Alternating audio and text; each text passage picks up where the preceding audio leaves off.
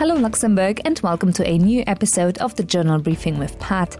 This is your go-to English podcast for staying in the know about critical topics in Luxembourg.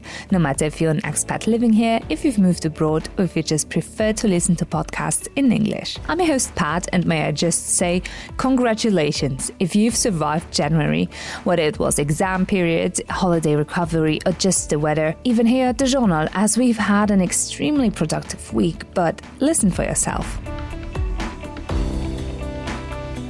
Let's kick off with journalist Christian Bloch's exploration of a huge concern, the growing mountain of electronic waste. As a response, repair initiatives are multiplying in the country and no fewer than 72 repair cafes exist now in the Duchy. These initiatives, led by Repair Café Luxembourg, aim to combat the throwaway culture. Remarkably, 60% of items brought for repair between 2014 and 2023 were successfully restored at the first intervention, thus offering a sustainable alternative to discarding electronic devices. In talks with Jean Reichert, member of the committee of the Repair Café Luxembourg Association.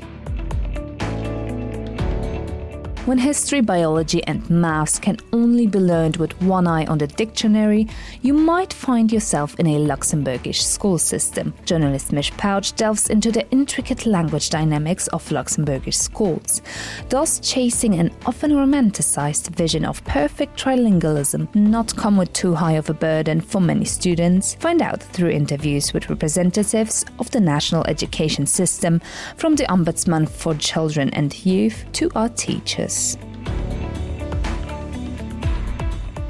If using your time for a good cause is on your resolutions list this year, you might want to listen in to the new episode of the Luxembourg Waffle.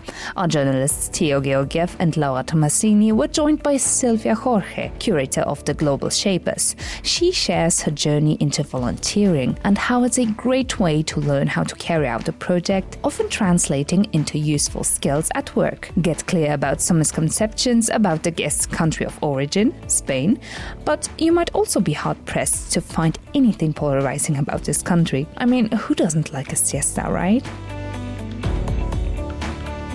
In light of the recent Viacom CBS study covering the importance of diversity and representation in TV and media, the Journal joined a screening of the documentary How It Feels to Be Free by director Yoruba Richen. Read about how she portrays identity in her works, particularly among Black respondents, and how it is perceived by the public, as well as initiatives like We Belong and Power, a powerful statement piece by Natalia Pickner.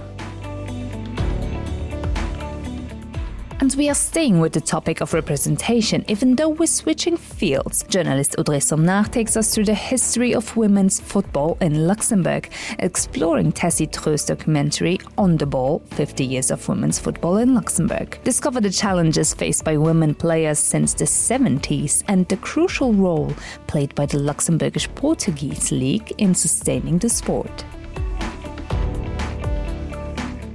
And for this last article of this busy week, journalist Theodor Georgiev explores sustainability in business, focusing on Spürke's engagement in environmental, social and governance initiatives, short ESG. Sandra Schengen, deputy head of HR, and Jean-Louis Zayen, coordinator of the initiative, discussed the financial benefits of sustainability and emphasized the need for a critical approach in an era marked by greenwashing.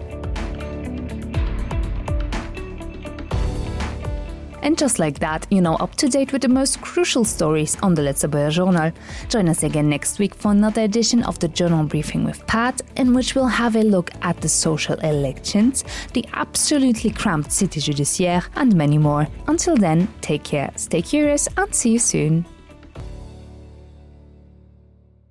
This was the weekly briefing with Pat and the Letztebuer Journal. Tune in every week for a recap of the most interesting and thought-enticing stories in Luxembourg, because we provide solutions-based journalism. If that sounds like your cup of tea, well, consider subscribing. And remember, all our articles can be enjoyed in 3 languages: French, German, and obviously English.